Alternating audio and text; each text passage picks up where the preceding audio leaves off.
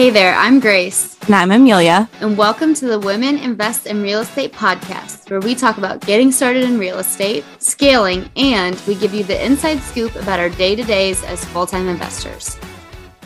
Hello, everybody. Welcome back to the Women Invest in Real Estate podcast. Today, we have Soli Cayetano. We're going to talk all about out-of-state investing. Chances are you've seen her on Instagram at lattes.and.leases, right? That's right. You got it right. And seeing everything that she's up to with out-of-state investing. So we're going to dive into some lessons learned, her journey, and something really fun she has coming up here in September. So Soli, do you want to give a quick intro about maybe the market you're in, what you're up to, and who you are? Sure. Thanks for having me, guys. I'm a 25-year-old investor living in the Bay Area, California, and investing in Cincinnati, Ohio, Augusta, Georgia, and Aiken, South Carolina. So they're all markets that are over 2,500 miles away from me. And I had to do that because investing in the Bay Area is very expensive. And I started investing when I was 22. I didn't have that much money. And so, trying to invest in the Bay Area wasn't very feasible for me at the time. So that's when I got started looking into out-of-state investing and trying to find a market that was a little bit more affordable.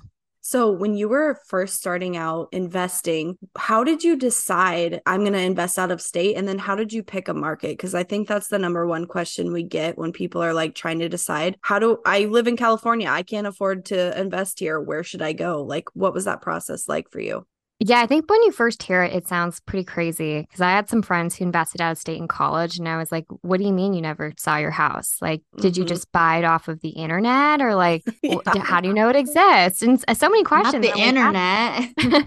It's like a crazy concept and people give me the exact same reaction when I tell them that I buy property out of state. But I guess the more I looked into it, there's like a book by David Green called Long Distance Real Estate Investing. And the more times I heard other people doing it, I was like, okay, maybe it's not so crazy. Maybe I just don't know how to do it. So that's kind of how I discovered the concept. In terms of a market, I always say like find where you have a competitive advantage. And so where you have a leg up in the market, where you know somebody. I'd happened to go for work. I worked almost all through college, but I went to Cincinnati to do a deal with a client. And while I was there, I was, wined and dined and we toured the market with developers and I was working in real estate at the time. And so we kind of saw all of the new construction that was being built. We heard about all of the investment inside downtown Cincinnati. And then the person who I was with mentioned that he owned maybe 8 or 9 single family houses. And I was like, oh, that's interesting. Like, how much were your rental properties? And I think he said he bought them for like $50,000. And it blew my mind because I guess I just never realized that housing existed that was cheaper than $1 million coming from the Bay Area. And that's kind of when I got serious about investing out of state. I thought about him. I thought about that market. I thought about the affordability. And that's how I settled on investing in Cincinnati.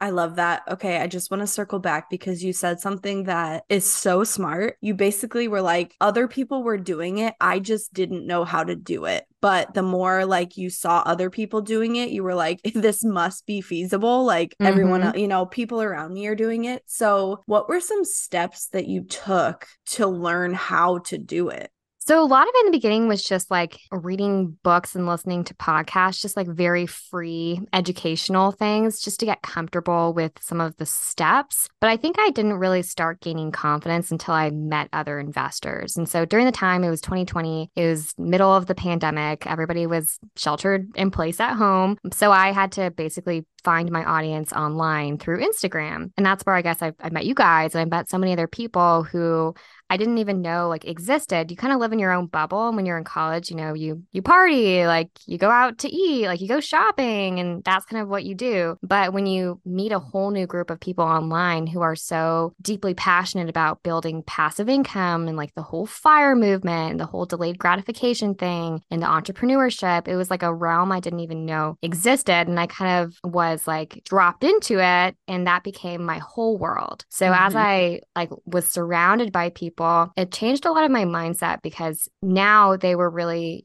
complimenting me for taking a risk or like putting in the work or taking action. And so those were things that I probably wouldn't have done if I was just in my college friend group or at work. But I found myself in a community of people who really valued a lot of those things like passive income, time freedom. So you started in 2020. Yeah. So it's only been 3 years. Some people spend 3 years deciding a market. That's And true. that's like so terrifying. And I always like to tell people, so if you're listening, there are millionaires in every market. So like you said, Soli, just pick one where your competitive advantage is. And I feel like people spend so much time trying to dive into like numbers and population growth and all of that stuff, which is important. But where do you know people? Where do you know the area? Where is easy for you to maybe go to? Where is cheap? And I feel like if you spend 3 years, if you look at your example, somebody who spent 3 years trying to decide where to invest, in 3 years, you've scaled to like, I don't even know how big Over your 30 portfolio is. doors. I think 30, it's 40. Yeah. 40 doors. Well, we're flipping houses too, so it's always You're flipping changing. houses. You have your whole social media empire. You're about to put on a massive out of state investor summit, which we'll talk about in a second, with huge people like Pace Morby. And a different version of you might still be deciding on if you should invest in Cincinnati or not, Yeah, which is that's crazy. actually, it's the hang up that I see a lot of people get stuck on because there's so many options. There's so many distractions. And so if you go and talk to anybody and say, "Oh, I had great success in Asheville and great success in the Smoky Mountains and great success in Cincinnati," I see people kind of just getting shiny object syndrome and saying, grass is greener on the other side, but really it's not. Like the most important thing is that you make a decision and you get going. And then in the future, if you decide that you want to diversify or switch your strategy, I ended up switching my market after I think I built a portfolio of about 25 units. And then I switched my market to Augusta, Georgia, because I knew someone else over there. And I was like, well, I can grow even bigger and faster in this market. And so I think people spend much too much time trying to noodle between markets and thinking that there is that like perfect market to get started in when that perfect market really does not exist. Yeah. And what market works for you and for us is going to be way different than works for whoever's listening. Amelia and I always see this in Iowa. I see people who like maybe have listened, or I know on Instagram, like in my 100-person Cedar Rapids investor Facebook group. And I'm like, what are you doing here? This market is not going to work for you. You've never been here. It's a tiny town. Yeah. It works for me because I was born and raised there. And Amelia is even in a smaller market. And you won't even say what small market because people will be showing up there.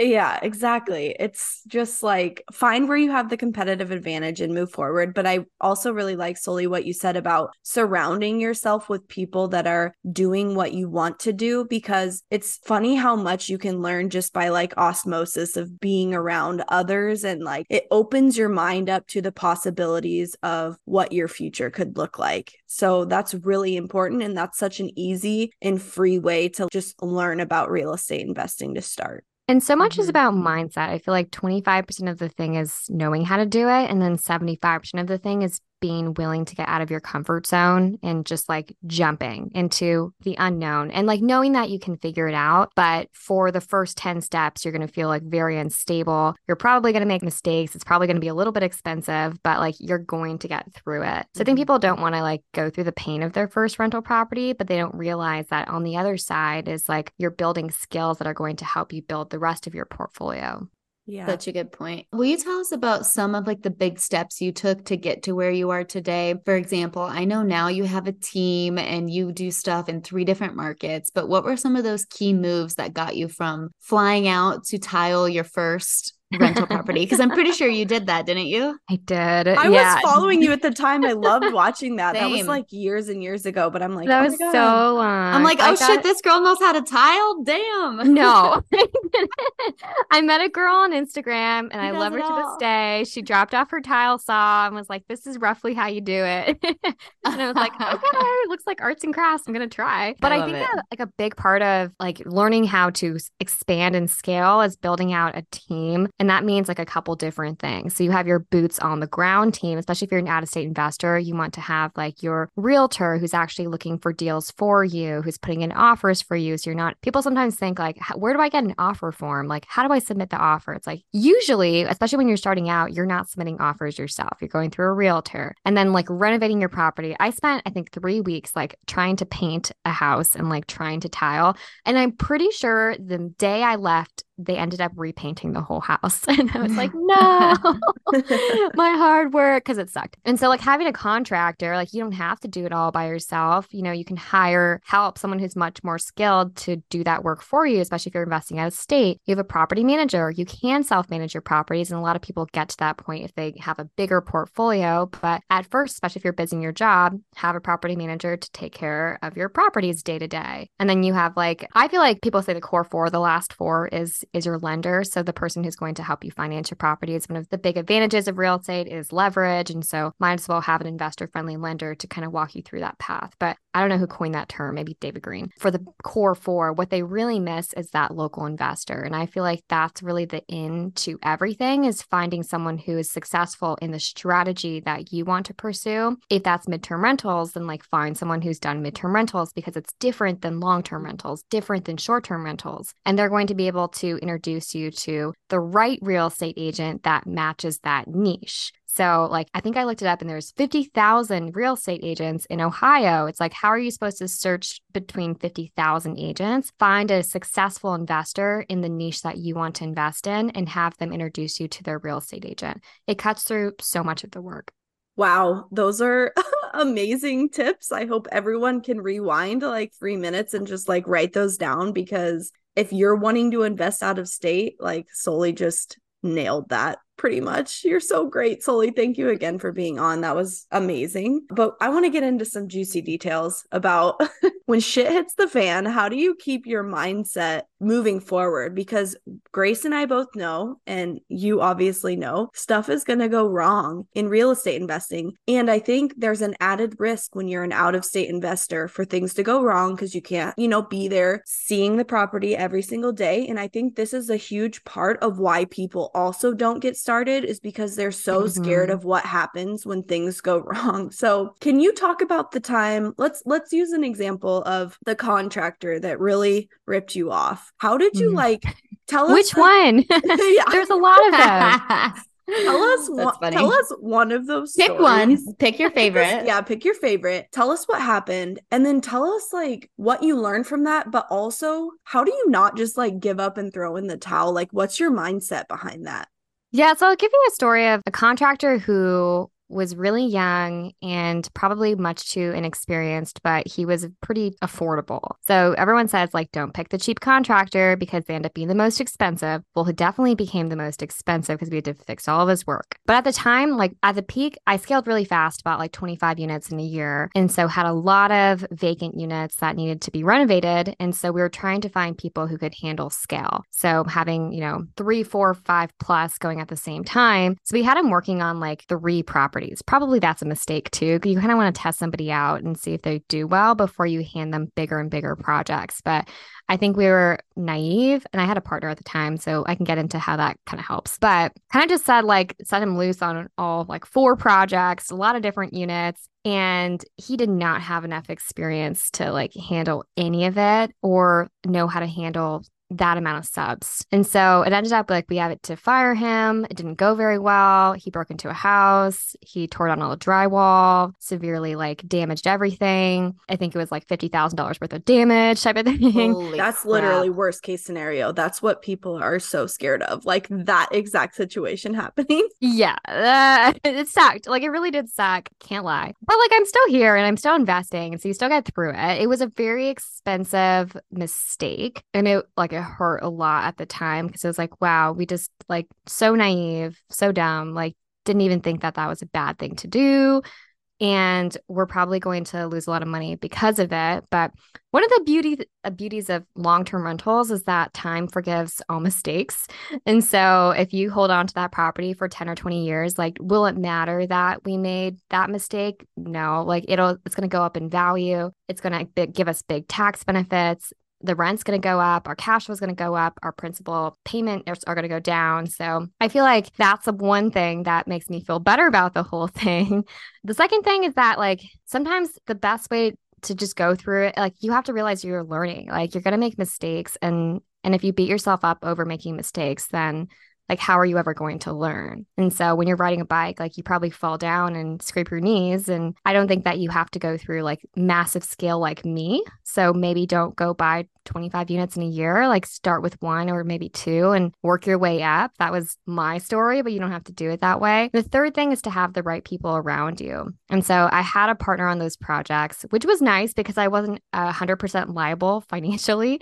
And so we split the financial liability. $25,000 is much better than $50,000 in my mind. And I had a job at the time. And so I was still making money and still funneling all my money I made into this project. But also I had like my Instagram audience, which sounds kind of funny, but every investor has gone through it. You listen to horror stories, like you say this is the worst case scenario. I was just listening to a podcast a couple days ago, and it was like some guy who was working with a contractor, had done a couple successful projects, and then he gave the contractor like $750,000 and the guy walked away. I'm gonna die. Like, no way. I'm gonna throw up. And it's like, yeah, and it's like, that's way worse. Like, that's way worse. That made you feel better quick. But the more you talk to experienced people, the more like I was listening to Rod Cleve's episode like with somebody else, and he lost like $50 million during the 2008 recession, and he's still like he bounced back, you know? And so I think obviously my problems feel big at the time, but put into perspective by surrounding yourself with people who've like, oh yes, I've been there, I've done that. Like, yeah, it hurts, but like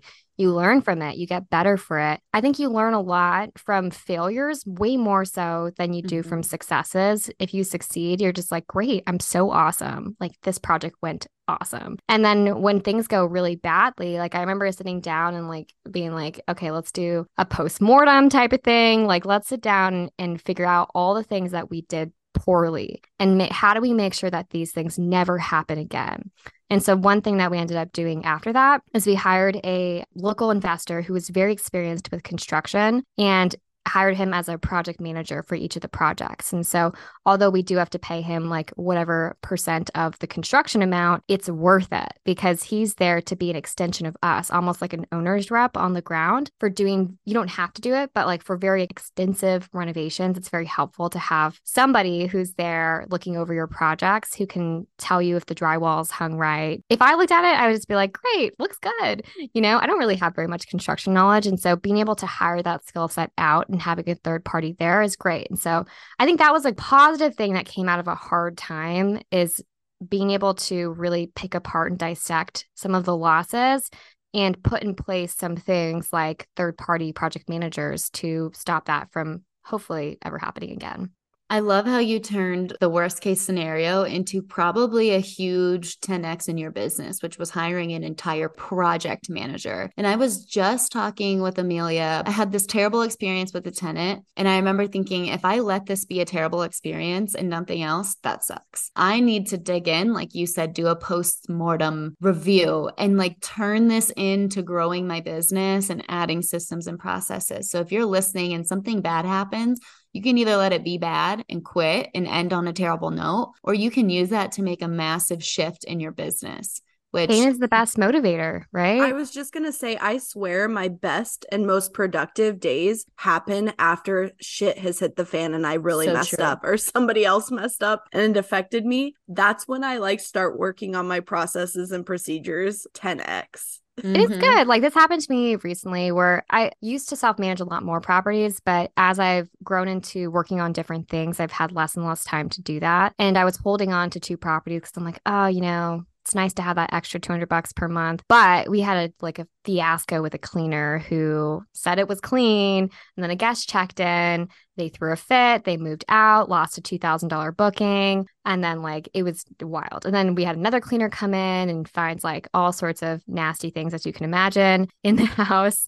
And so through that, I was like, oh, like I spent my entire day like texting the cleaner, texting the tenant on the phone with Airbnb support. And I was like, what am I doing? I was on a networking call like this and I was like, guys, I got to go, like property management issue. And they're like, why are you managing your properties? And so I don't have the systems in place like you guys do. I know you self-manage some of them. And so that next day I called a property manager and I said, take these 2 properties. And so from that, it's like, it wasn't terrible, but it was a time suck for me. I didn't have any of the systems set in place to self-manage. And so it pushed me to go hire a property manager and then take that off my plate for good. This is actually a shameless plug. Was this a midterm rental? Yeah, it was. Next week's episode, so you guys will be hearing this episode on September 4th, but the next week we're talking about processes and procedures for midterm rental turnovers. There you go. We dig deep into cleanings because those can be a huge issue with midterm rentals. It's a different type of cleaning than other types of turnover. So check back in next week for that episode. But thank you, Soli, for bringing that up. We planned that. Yeah. No. Soli, what do you think that you do better than other people? What do you think's made you so successful?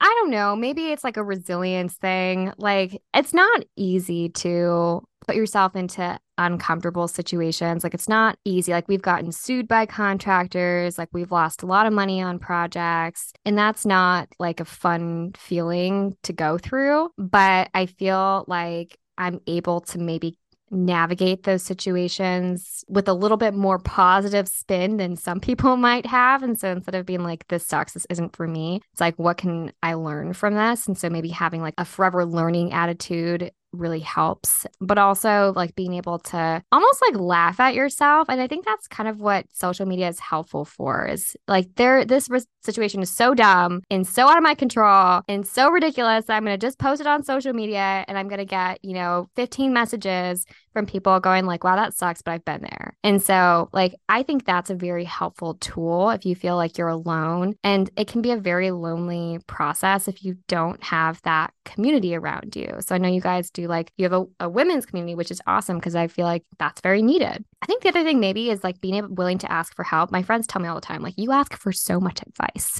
And it's like, yeah, because I don't know what to do. It's like, why would you not be very vulnerable in what you're going through and ask people who've been there what to do? And so I'm a very big like advice asker. I'll go find the right person to ask questions to. And I have no problem being like, I have no idea what I'm doing.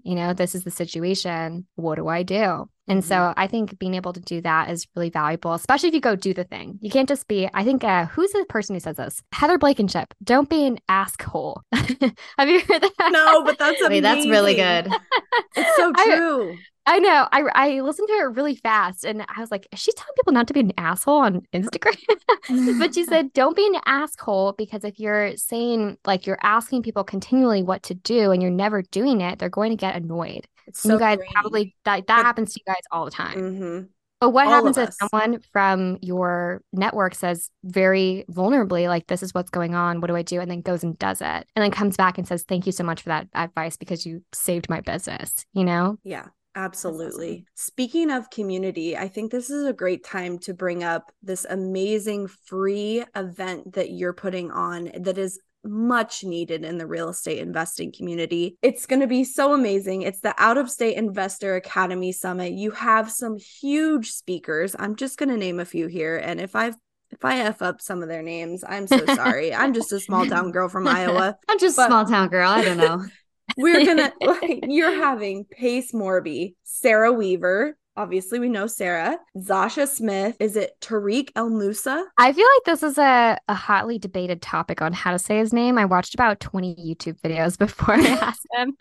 I'm pretty sure it's Tariq El Musa. Tariq. I'm like, I got to remember from my HGTV days when I used to watch his show. Like, Flipper. And his story is incredible. I don't know if you've heard it, but he basically started flipping. Like, they signed a contract with him when he barely knew how to flip a house. What? I know. And I was like, I thought he was an experienced flipper and they signed a contract, but he had maybe flipped like a condo and they said, want to flip on national TV? Like, you have to do 10 this year. Wow. And so he learned how to flip. Talk about failing publicly. He learned how to flip on national TV. That's incredible. What a motivator, though. Amelia and I were just saying we work well under pressure. I don't know about that kind of pressure. No. That is it. Yes. But he's had he has like Flipper Flop, he has Flipping 101, and now he has Flipping El Musas with Heather. Yes. So this is a free virtual summit. It's happening September 20th and 21st. And we're going to have a link in the show notes that you can sign up, but you can also go to womeninvestinrealestate.com/OOS and sign up there.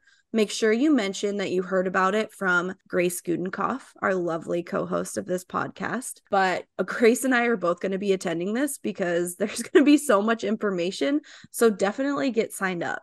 Yeah. Yeah, I think What that made you want to throw this? I think there's just a lack of talk. I mean, people ask me all the time about out of state investing, and there is no community for out of state investing. You know, there's niches for multifamily, there's a creative financing niche, but like who is helping the people who live in expensive areas and want to invest in rural Iowa or Cincinnati or Augusta, Georgia? And so I see like such blank faces when I talk to people here, and they say the same things. Do you buy a property online? Like, do you fly out there every day? You know, and so trying to educate people, because there are people who want to start building passive income, but they just have no idea that it's a possibility, that they can actually buy real estate and doesn't have to be in their backyard. And so one of the sessions we're hosting is with Dave WIIRE, the host of the On the Market podcast, and he's going to be walking through the data, the numbers of how to pick a market. And I think that's going to be a really exciting one for people who are kind of struggling to pick a market. I think that's going to be a really actionable session for people to attend and figure out how to navigate the whole country and trying to pick a market. So, and like Pace Morby's talking about creative financing. We have Amy Majuri and Sasha Smith talking about how to raise private money. I think they've raised like combined $45 million or more, which is holy shit. I know. I thought you were going to say 4.5 million. I was going to say, no, like wow. 45 million. Yeah, a lot of money. They have some like really good actionable like elevator pitches and like that. I'll be there. Yes, I'll be in the chat asking questions. Yeah, and so I'm really excited. I feel like the lineup is I'm really excited about it. And I'm stoked that everyone's coming together on the same day to talk about out-of-state investing. And I think one of the best parts is being able to be surrounded by other out-of-state investors. It's very rare to be in a room with thousands of other people who are doing exactly what you're doing. And so whether it's you're looking for mindset or you're looking for technical skills or you're looking how to raise private money, I think there's going to be a session that everybody can benefit from. So now that you're moving into hosting this amazing summit, you've got a large portfolio of properties already. What else are you doing in your day-to-day? What is investing look like for you now? Are you still actively buying properties? What is that? Yeah, so a lot of my investing I guess I've learned to leverage other people, and that's been really key to success. So at first, it was just leveraging people on the ground, the realtors, the contractors, the property managers. And then I learned how to leverage partners to take away some of the things that I'm not very good at. For example, my construction knowledge is so basic. Like, I don't know how to renovate or scope properties very well. And so that was one thing that I did not want to be in charge of anymore. You know, I used to manage all the renovations and I tried my best, but it really was not good enough. And so I found a partner who is really great at managing renovations and has really deep construction knowledge and who lives in Augusta, Georgia. So he's on the ground. He can walk the properties. Another thing I didn't want to work on was acquisitions. And so although I can cold call people, and that was my job, like back in the day, I don't love it. I don't thrive in it. And so I have a partner who handles any off-market deals, any relationships with agents, really like building those things and putting in offers, managing the VAs who are doing that type of stuff, which I'm very happy to have that partner for as well. And so most of my time is either focused on raising capital for our deals. So we fund our deals with private money. I spend a lot of time finding those lenders, building relationships with those lenders, and doing more investor updates. Relations, that's the word. And then also like asset management. So making sure that our properties are bringing in the right amount of rents and that we're selling properties that aren't performing well, just kind of like overview of the properties. So that's been a lot of what I'm doing right now. And I feel like it feels good because I get to focus on what I'm good at. Not that I can't manage renovations or I can't find deals. It's just everybody has what they're best at and they're able to sit in the right seats. I resonate with that so well. The last few months, I've been really focusing on what you're saying, like your zone of genius. And it's been like a switch in my head of like, oh my God, I can just focus on the things I'm good at, get 10 times the results and hire out the other 80%. So that's really cool to hear where you're at with that. And again, if you're listening, all in 3 years. So yeah, you've done all of this in 3 years. That makes me feel warm and fuzzy too, because I feel like the three of us all scaled very quickly and we were all just like learning as we went. We were all doing everything. And now all three of us, I think, are really outsourcing and honing in on what we're good at. And it's like the best feeling. It like really brings me joy to be able to do that.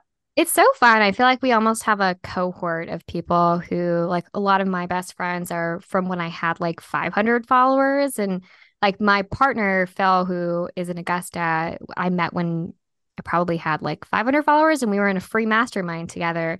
And so we have this kind of like cohort that we've all grown up together and like we've all scaled our portfolios and we've all learned how to outsource and build businesses. And I think that's something that anyone can build. Like if you're starting at zero on Instagram and you find other people who are also at zero, like it's a really fun thing to be able to build together and see where you can all like it's crazy how much you can accomplish in 1 year if you just like keep taking action. Well, this was amazing, Soli. Again, if you're listening, you can learn all about out-of-state investing at her free webinar seminar coming up. Go to womeninvestinrealestate.com/OOS to sign up. Make sure you select my name, Grace, and hopefully we'll all see you, all three of us will see you there at that seminar. It'll be really fun and it will be so bomb for all the knowledge that's going to be dropped. Yes. Awesome. Well, thanks for having me, guys. This was so much fun. Catch you in the next Thank you, episode. Soli. Thanks so much for tuning in. If you loved today's episode, please leave us a 5-star review wherever you listen to your podcasts. And don't forget to check us out and join our community at womeninvestinrealestate.com and follow us on Instagram at WIIRE with 2 eyes.community.